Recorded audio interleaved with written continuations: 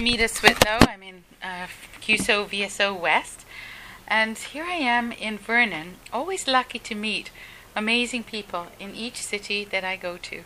And today in Vernon, I'm with Mike and Barb. and Barb Angel, and they went to Guyana. They're kind of some of the early crew. What year did we go, Barb? You go. Wish I was with you. 1967, and that year was the centennial of Canada, and that was the year that QSO had a goal of sending 1,000 volunteers overseas, and we were actually living in Iowa City at the time, where my husband was working on a master's degree, and we had 2 young children, and we had applied to CETA, but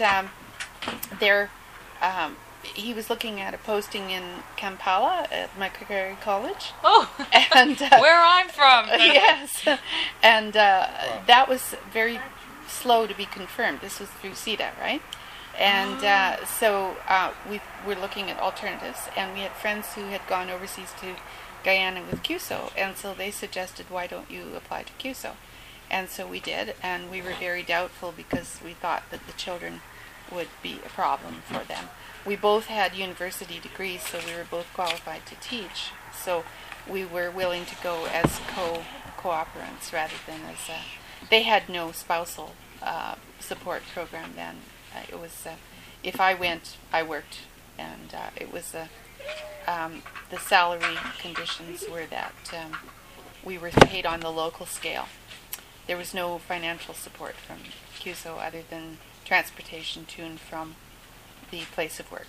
All right. What did you study, Barb, in university? At the University of Alberta. Alberta. And what did you study? History. History. Oh, okay. And what did you do in Guyana? Did you teach? I taught, yes. And what subject? Okay, there's the joke, right? There's the joke, yes. We were both assigned to a school in Berbice, which is one of the 3 major regions of Guyana. And at that time, there were about 5 volunteers from different organizations, including QSO, VSO, and Peace Corps. Oh, okay. And among the 5 or 6 of us, there were 4 history graduates. Oh. Which meant that there was a surplus of history graduates. And Mike and I were the last 2 to arrive. So I ended up teaching, are you ready for this? Latin. Oh my God. French. Mm-hmm. English. Mm-hmm. And a little bit of history. The second year, I taught geography, which was very interesting, and formed a film and geography field club. Did all sorts of touring with my students. But I moved to Georgetown at the second year. So okay. The second posting was a lot more appropriate for my interests and my education. Yeah, right. And Mike, what did you do then? Well, I was another history. Oh, okay. So I taught English language. Mm-hmm. What did they call it now? Religious studies, which meant the gospel according to St. Mark, I think it was. Really? And I taught some history. Okay. But it was mainly religious knowledge and history. Where did you go to university? U of A, same thing. U of A, and then you were in the States doing your master's. Well, yes. I then went off and did a a degree in library science at UBC. Oh, okay. And came back and worked in libraries, but decided that I wanted to go back to university, so we went to Iowa where I both worked on my master's degree and worked in the library there. Okay. And then sitting with us is your daughter, and it's Jeanette. Jeanette, how old were you when these 2 people decided to go overseas? Apparently I was 18 months. A year and a half. A year and a half old, yeah. And any memories? Yes. The ocelot prowling around the top of the mosquito netting canopy that we had on our bed that we were taking care of an ocelot for friends of ours, and I remember Oh, how the nice, ocelot. lovely. For the 1.5-year-old, good. She was- I love cats. Oh, she was 2.5. That's I love cats. I didn't have a problem with it at all. Smells, lots of smell memories, and I don't know if this is a memory or if this is something that someone has told me, and so I've internalized it as a memory now. But I remember my older brother standing at a chain link fence, staring through the fence, and somebody on the other side of the fence calling out to him, "Blue eyes, blue eyes." Yeah, because he had blue eyes. Wonderful. I didn't have blue eyes, so I remember that. Do you too. think that this experience of your parents being in Guyana changed them in any way? Change my parents Yeah, like your parents today. completely? Completely. Oh yeah. Tell me. Well, I think I was saying to someone recently that there was a way of wanting to know that we had had a different experience and sharing that difference in every situation that we were in, as opposed to different similarity, but always wanting to talk about connection and talk across all of those things, as opposed to just assuming that everybody had the same experience. Okay. And so there was always an idea that the world was made up of all of those differences. So that the world is a small place, the world is a large place. It kind of goes back and forth all the time.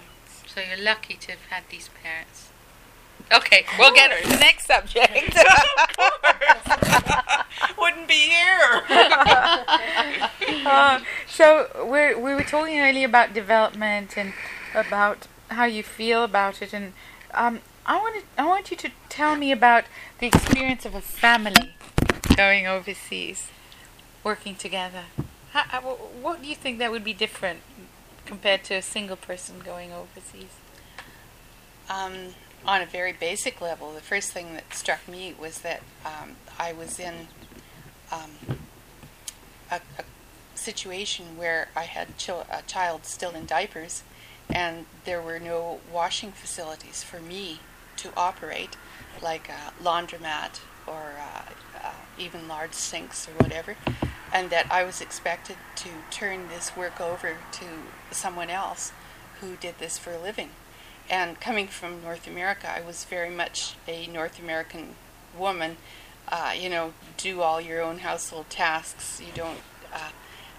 Having other people do these things for you was demeaning to them, and I felt really hung up about it for the first couple weeks, and then I realized there's a lot of shitty diapers lying around. Somebody's got to do them. Help, exactly. This was before the curse of disposables. Yeah. There was no such thing as disposable diapers. We packed Didn't I also- 20 cloth diapers with Didn't us. I also end up a lot of time without a diaper at all? Oh, absolutely. That's a When- great place where Yeah, you yeah. in the child. we were in the equatorial zone, right? We were 4 degrees north of the equator in Guyana, and so the climate was very hot, very humid. You don't have a child walking around in a wet, stinky diaper for more than 5 minutes without a real chafing problem. So the kids, Jeanette was potty trained really by the lady who was looking after her during the day while I was teaching, just by leaving her diaper off. And as soon as anything appeared imminent, she would rush her to the toilet and plant her, and that was it. So in being a family, you would probably integrate better into a community. Well, on a wouldn't higher level, that was the point I was making before. Is that Before we got to diapers? Before we got to diapers, that I really believed at the time, and Guyanese people told us too, that we understand you. You are a family. We know what you're doing here, although we don't really know why you're here, because it seems like you're subjecting crazy. your children. You must be crazy. Yeah, we must be crazy because we're Which is what our subjecting our parents thought, too. children to hardship, to health dangers, and also because we were far away from our relatives, and we were in an area where extended family ties were very, very important. I mean, the grandparents were a lot of the time primary caregivers for the children, because there were a lot of single parent families. Many of the teachers we worked with were single parents, and so grandmama was at home and looking after the children, and so they had a hard time figuring out how we could handle this without the support network of the extended family.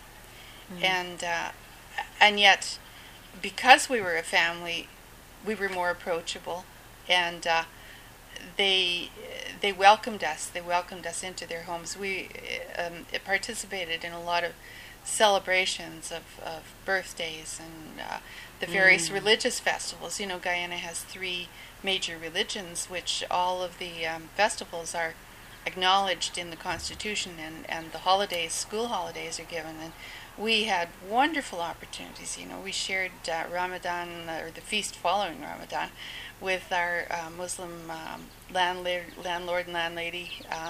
We had Hindu friends who we shared a holiday up in the interior with Diwali and Holi, the powder and the purple dye. and just, you know, it was what Jeanette was talking about was the multiplicity of experiences that life has out there if you're willing to be open to it and approach it with the idea of cultural relativity.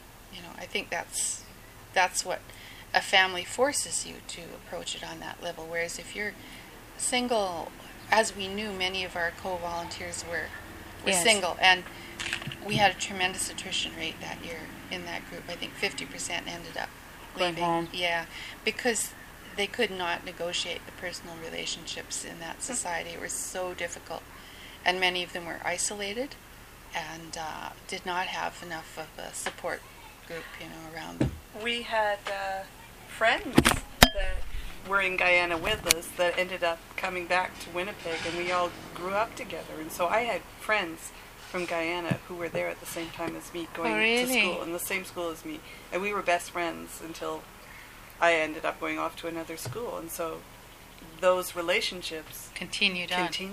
Yeah. And speaking of... sorry. They were with CETA. Oh, I see. Speaking of continued relationship with the country, tonight we had a potluck, and you, Mike, cooked some food for us. And you said, well, I cooked one curry to be a little more Indian, and the other curry to be a bit more Guyanese. So, from a flavor perspective, what's the difference? Come on.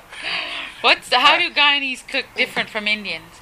Oh, Guyanese cook like Indians, but it's like any community that gets separated from its roots. You don't have all the various things that you have at home, so you have to make do with different things. So you develop different ways of doing it, or you have limits on what you can do. You know, so that if you're cooking, to go at it backwards, if you're cooking Indian food, you know, there's such a wide variety of spices, and we make our own curry, and you usually they tend to add much more coriander type of than a Guyanese curry, which has less coriander. Less coriander and a lot of turmeric, really, and it's and a lot of hot pepper sauce in it too, because there were a lot of blacks there too. Oh, okay. And black state curries as well, and you know, so they kind of semi-integrated, if you want. On the food level, anyhow. Yeah. So I have to say, whenever you meet a QSO or VSO volunteer, you must ask them to cook you something, because when you have potlucks with these guys, it's always tasty. I want to ask you what you came home with after going away for those 2 years. Tell me a story or something that you brought back with you, something that today even sometimes crosses your mind, besides your daughter, who came back with you. Yes. Some insights. Yeah. I think probably the biggest insight was that wisdom is found everywhere, in every culture, and that everybody has their own truth, their own way of doing things, and that we can all learn from each other. And it radicalized me tremendously. It did. Eh? Oh yeah, I was very, very angry at the arrogance of the Western culture for a long time.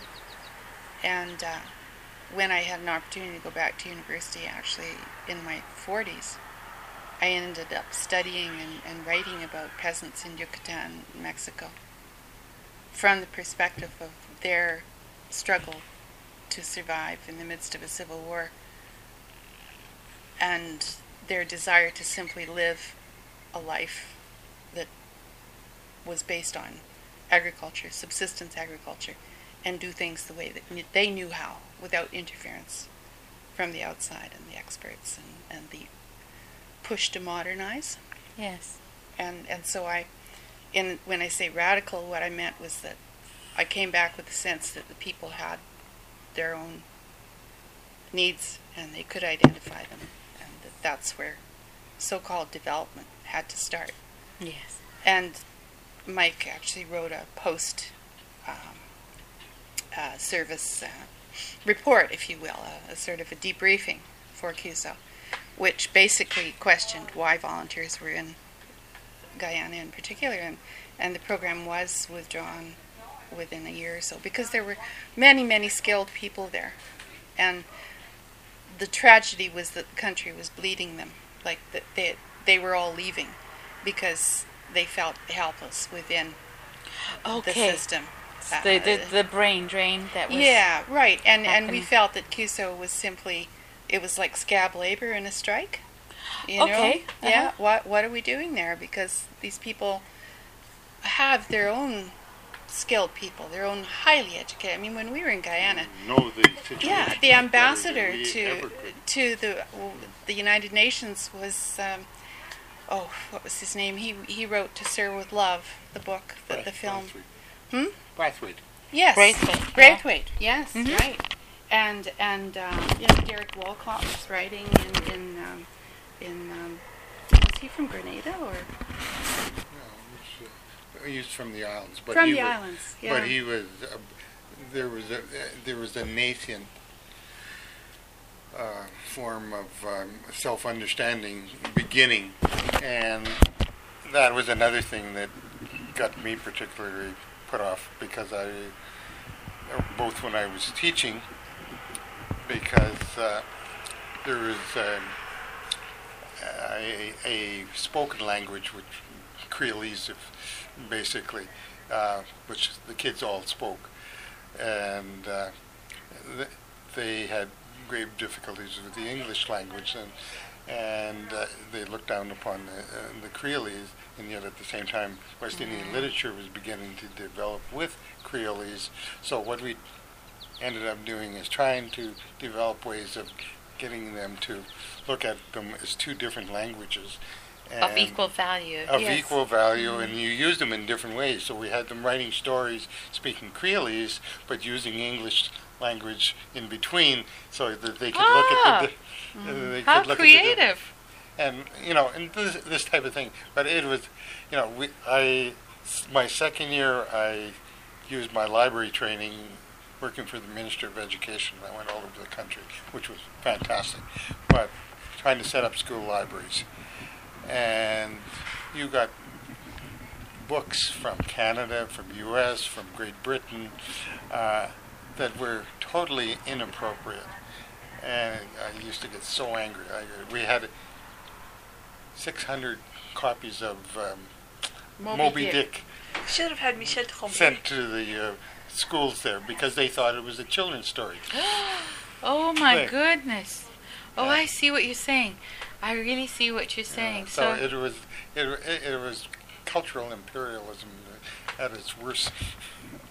You know what? I think sometimes that still exists in this world today. Actually, it does. So I'll be clear. I feel it does. Yeah. And so, you know what I feel? That when I meet CUSO RVs, I feel like I'm meeting enlightened people sometimes. That they've seen that. And then they can come back. And come back with that toolbox that says, we're not better. In fact, We've got a lot to learn. we got a lot to learn. Well, Yeah. Barb, because we had a third kid while we were in Guyana. On the way. On the way, not yeah. right. It was born in Winnipeg, but so she cut back on her teaching, but she went to work for somebody in Winnipeg doing development education. And for years we did a lot of work on development education, which was Okay. trying to teach people, rather than raising money to save the world, to understand what was going on in other places. Mm-hmm. And And then we also got quite involved with First Nations issues with Aboriginal stuff. And Mike ended up doing his doctoral thesis on Anishinaabe religious beliefs. Wow. So, yeah, this is Ojibwe people around Yeah. of the Great Lakes region. Because the issues, we were very quick to pick up on the arguments that were being made by some of the First Nations people at the time, that we are a fourth world within Canada. And why were that you whole- going overseas? Yeah, when there Your was so problems right much. here on your doorstep. Yeah. Particularly Winnipeg. when Guyanese were coming over and teaching in the world, Yeah. or in other parts of the world. So, to come back to the idea that you went overseas, and I think that you came back with so much more. I think you came back with a lot, and I think that we all need to thank not only our returned volunteers for their service, but those that worked with them in the field, so that they came back to Canada to be these more enlightened people and have wonderful children like Jeanette. And I would say the other thing about you guys is leading purposeful lives is something that I think is really, really important. And I thank you for taking the time to meet me in Vernon. Yes. And keep up the hard work. I know you continue to do public engagement many years after did your service. And so if there's anybody in Vernon that wants to know about us, let's come and talk to the angels, and or Jeanette even, and they'll be happy to talk to you. Thank you, guys. Absolutely. Thank you. Very nice Thank to you. meet you, too. Thanks, Mike, for the good curry. All right.